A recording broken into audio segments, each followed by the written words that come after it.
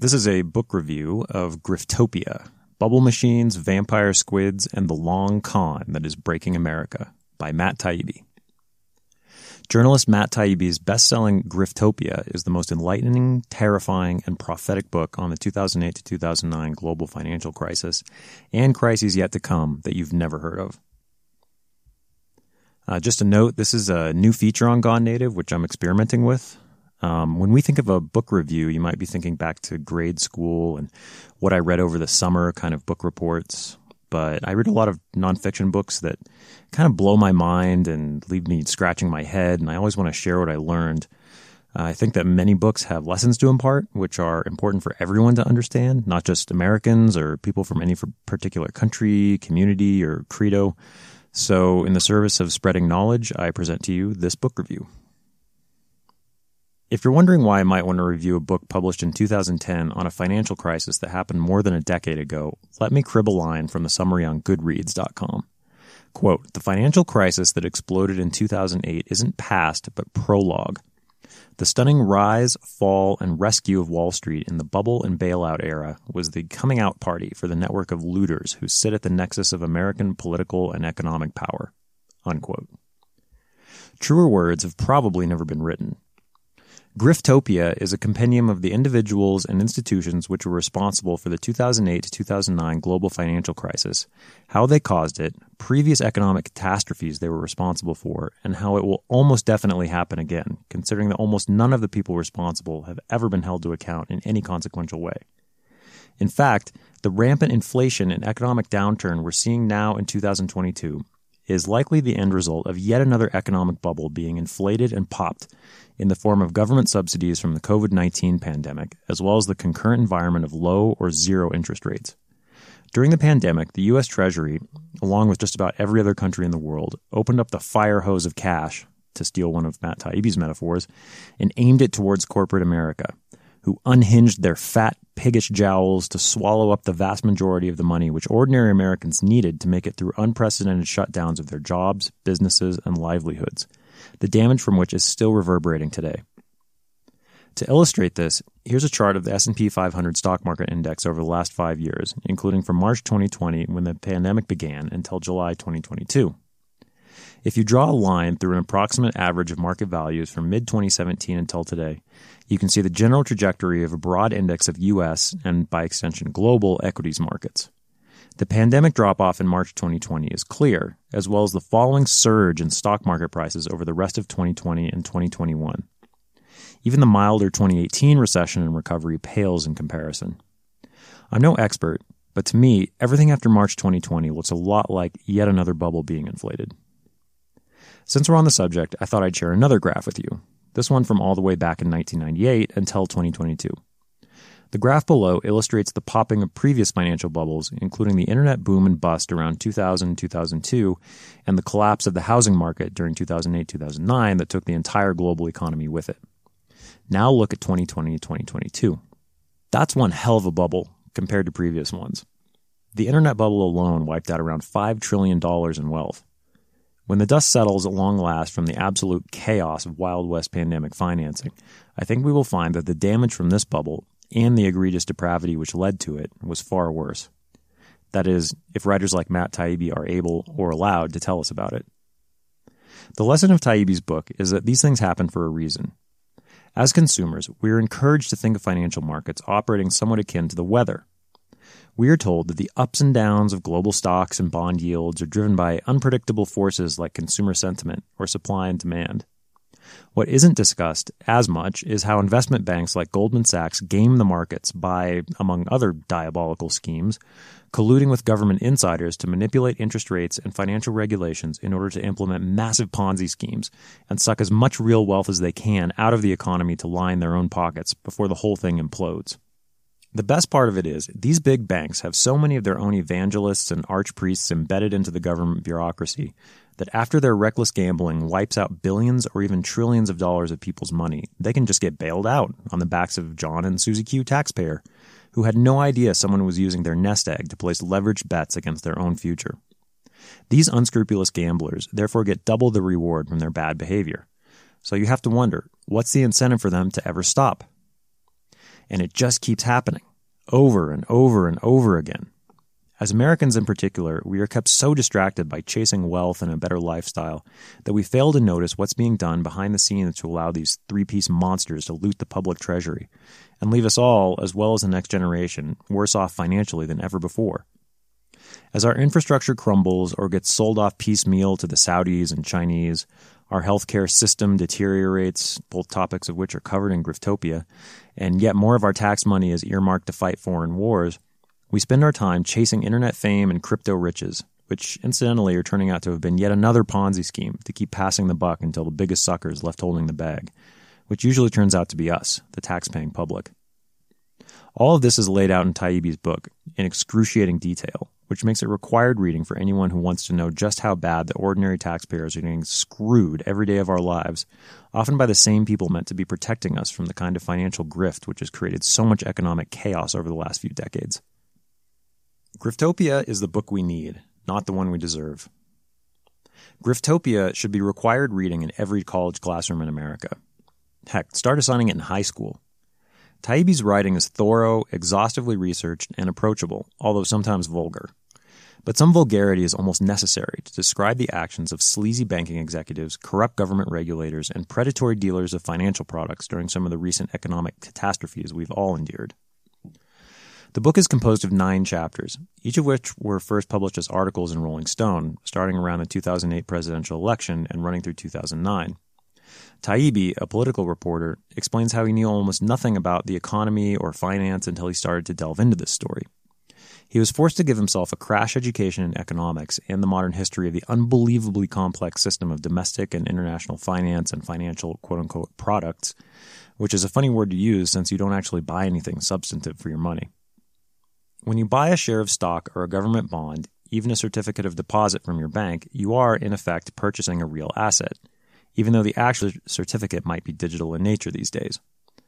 But in the 2008 crisis, which is covered by the bulk of the subject matter of Griftopia, the tools of our collective demise were arcane-sounding speculative financial instruments like credit default swaps and credit default obligations and other financial derivatives made of packaged and repackaged real assets. In this case, those repackaged assets were people's mortgages on their homes, billions of dollars of them, many created irresponsibly or outright fraudulently by predatory lenders during a subprime mortgage lending boom. The big banks colluded with ratings agencies like Standard & Poor's to get these dubious derivative products certified AAA, the highest possible credit rating, even though they knew the underlying assets, mortgages that many people couldn't pay, were pure garbage. When too many people started failing to make monthly payments or just walking away from their house when they couldn't pay the bills, all of these speculative derivatives collapsed, leaving whichever institutions were too slow or too ignorant of what was really going on to unload the crap derivatives left holding the bag. But that's just one part of the story.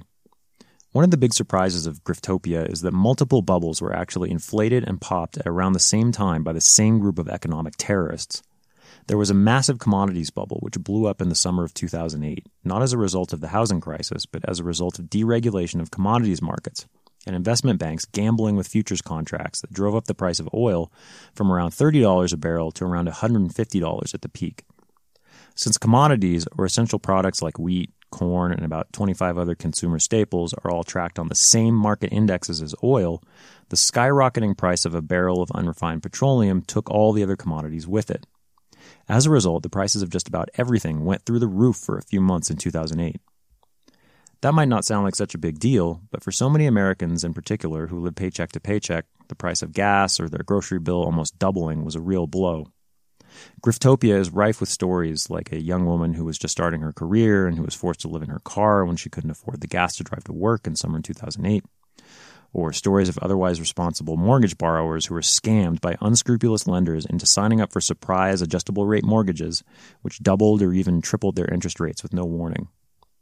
Taibbi excels at putting a human face on the financial disasters which have marked our lives like milestones of doom every 10 years or so for the last century, all the way back to the Great Depression. Incidentally, the amount of real wealth destroyed through rampant, unregulated speculation around the end of the 1920s, which led to the 1929 crash and subsequent decade of global suffering, pales in comparison to the numbers being put down in this current round of economic decline. Through it all, the lenders, banks, hedge funds, and financial professionals up and down the chain were raking in fees. They collected a commission on every unwise mortgage, futures contract, or shady mortgage-backed securities trade, which translated into massive cash flows into the personal accounts of bankers all over the world. They bought yachts, houses in the Hamptons, condos on Park Avenue, Lamborghinis, champagne, cocaine, and hookers like wild men and women, using cash earned off the backs of unsuspecting ordinary people. And when the bubble burst, the ones who suffered in the subsequent economic decline were those ordinary Americans who lost their homes, jobs, families, hope for the future, and trust in the system, which seems to just keep letting them down on a regular basis. Bankers gonna bank, regulators gonna not regulate? One thread which runs like a line of white-hot fire through Griftopia is how government regulators like the Securities and Exchange Commission or the Federal Reserve failed to address the real insidiousness perpetrated by the investment banking industry, took action that was too little and too late, or just flat conspired with their pals at firms like Goldman Sachs, Bear Stearns, AIG, JP Morgan Chase, Bank of America, and all the usual suspects to manipulate the regulatory environment in order to execute their schemes. Taibbi's contempt for these villains drips off every page, but if anything, he tones down the venom in order to do the important job of reporting on how our supposed representatives in government failed us all over and over again, often on purpose. Alan Greenspan, in particular, main subject of the chapter, The Biggest Asshole in the Universe, was so instrumental in getting so many regulatory exemptions issued, changes in law and policy passed, and influential people to adopt convenient positions using bizarre reasoning and unsound economic justifications that were often the exact opposite of correct. Almost all of Greenspan's market predictions, for example, weren't just wrong, but totally, completely, laughably wrong, that it would be easy to ignore some of the other culprits like Larry Summers and Timothy Geithner and pin all the blame on Greenspan alone. Taibbi's chapter on Greenspan outlines the weird history of Wall Street and Greenspan personally, with Ayn Rand and the philosophy of objectivism that the Atlas Shrugged writer promoted. The epitome of pull yourself up by your bootstraps, promoting individualism above all else along with complete deregulation of industry and finance. Objectivism is the philosophical basis for the fictional Gordon Gekko's greed is good ethos, and the moral driver for the corruption and wild, uninhibited financial dealing which emerged during the 1970s and really got going in the 1980s and 90s. But Greenspan, chairman of the church-like Federal Reserve, which lacks public transparency into almost everything it does, and is run by a hierarchy which, according to Taibbi, very much resembles the Catholic Church, with the chairman as pope, directors as cardinals, and so on down the line, for almost 20 years from 1987 until 2006, is just the figurehead for the rampant objectivist derailment of what used to be a much better regulated and indeed almost boring world of investment finance, before these maniacs got their hands on the levers of power. During the Great Depression, President Franklin Delano Roosevelt and the U.S. Congress passed a whole smorgasbord of legislation designed to protect the assets of ordinary people and businesses from the kind of orgiastic speculation which led to the 1929 crash. There are some good arguments to be made that some of that new regulation represented government overreach, but there's no denying that organizations like the FDIC, Federal Deposit Insurance Corporation, and the Glass-Steagall Act of 1933, which both established the FDIC and prevented commercial banks from merging with investment banks, did a tremendous amount to stabilize the wobbly financial system in those troubled years. Then, in the later 20th century, you started to hear arguments from people like Greenspan that Glass-Steagall, for example, imposed limitations on the banking sector that were unhealthy and that allowing banks to diversify into riskier and less transparent financial instruments would actually reduce risk. Looking back on that argument, it's hard not to laugh, given how repealing Glass-Steagall and allowing banks to merge and collude freely in the manipulation of financial markets was one of the main, direct, provable contributors to the boom and bust cycles that seem to come with ever-increasing frequency. All finance is global in 2022. I don't want to go into too much context here, because for one thing, I don't understand these goings-on well enough to comment in great detail, but also because Matt Taibbi does such an incredible job laying out the entire story in Griftopia. And not just one story, but many, which all converge on the same undeniable conclusion, that the objectivist greed-is-good vampires are more powerful than ever, have inserted themselves into every facet of the American and global political economic machine, and that we are all at their mercy unless we choose to do something about it. In perhaps the book's greatest line, Taibbi writes about Goldman Sachs, just one of the cast of villains in the various stories of financial chicanery in Griftopia, how the investment bank is, quote, a great vampire squid wrapped around the face of humanity, relentlessly jamming its blood funnel into anything that smells like money, unquote. That's just a taste of the sort of creative metaphors he indulges in, which might seem excessive for a nuts and bolts journalist, but which only add flavor to the reporting on and history of recent financial collapses he outlines in exquisite detail. This book is the definition of a page-turner, not just because of how well written it is, but because every sentence and paragraph is like a revelation. There's so much that I and most people do not understand about what happened in 2008. But Taibbi does a masterful job of parting the waters like Moses with the Red Sea, revealing the vast, scummy iceberg of criminality and greed lurking beneath the surface. But this isn't just a story about the United States. My mission with Gone Native is to bring you stories which tie the whole world together, to show how the history of every people, land, and nation is connected, to build bridges instead of walls. The U.S. banking system, not the military, is the apparatus which sits astride the world like a colossus. After the Second World War, the United States found itself not just the greatest world superpower in terms of military might, but the inheritor of a global financial system which had leveraged itself almost entirely to Washington and New York to pay for a decade of industrialized conflict. The infamous Bretton Woods Conference in 1944 set the ground rules for the new system of international finance for all the richest nations, the US, UK, Western European nations, Australia, and Japan, in the post-war world until 1971. When Richard Nixon took the U.S. off the gold standard and ended any semblance of reality in how the dollar, and as a result almost every international currency, was valued. In essence, the U.S. spent the 27 years from 1944 until 1971 consolidating its role as the sole banking superpower. Then, in 1971, it took the gloves off and handed financial institutions carte blanche to bully the rest of the world with the dollar, not physical assets like gold, as the main global reserve currency. The story of dollarization is an important one, and one which I will cover more in future articles. But suffice to say that the free-floating dollar became a tool that the U.S. has used ever since 1971 to have its way with the world economy. The country where I reside, Colombia, is no stranger to this kind of economic extortion.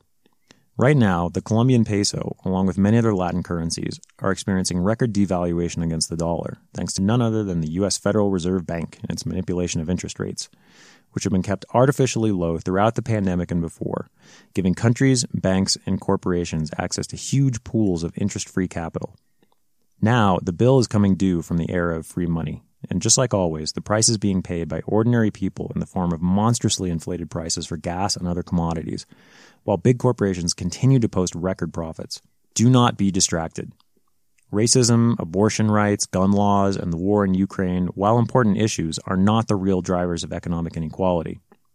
Just like during the commodities bubble in 2008, when too high gas and food prices were blamed on piggish Americans driving gas-guzzling SUVs and stuffing their faces with potato chips, and in fact the real culprit was unregulated speculation in commodities markets, Vladimir Putin is not the reason we are all paying too much at the pump in the grocery store. In fact, in Colombia, whose primary export is petroleum, gas prices have barely moved since the war in Ukraine began. This may be a bigger story than any of us know, and I will be attempting to cover it more in depth in a future article, but it illuminates the benefits of having an expanded perspective on the world as a whole. Inflation is running rampant throughout the globe right now, but it didn't start in earnest until the U.S. Fed started to raise interest rates, and they show no signs of slowing down. Perhaps the most telling aspect of the story of the 2008 crisis and other recent financial crises is the utter lack of remorse on the parts of those who perpetrated them. The bankers might get fined, hauled before Congress, and forced to confess their sins on the public stage. But the most you will ever hear from them by way of an apology are tacit admissions that we may have miscalculated certain aspects of those deals, or, it's too bad those emails became public.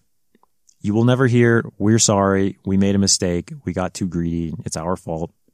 These people have destroyed the universe for their own profit so many times just to watch the government slap them on the wrist and tell them they were being oh so naughty before sighing and writing a check to bail them out, that human nature dictates they will keep trying new tricks to game the system and line their own pockets before there is simply nothing left to steal. Griftopia is just part of the story of how we are all being taken advantage of by the people who control how the vast pool of money sloshes around the globe. But it is a critically important one. This is a book that every American, and perhaps every human, should read, given how much the American financial system still affects the daily lives of people all over the world. If you've ever looked at money and wondered just what the hell is going on there, Matt Taibbi is here to help explain it to you. Saludos!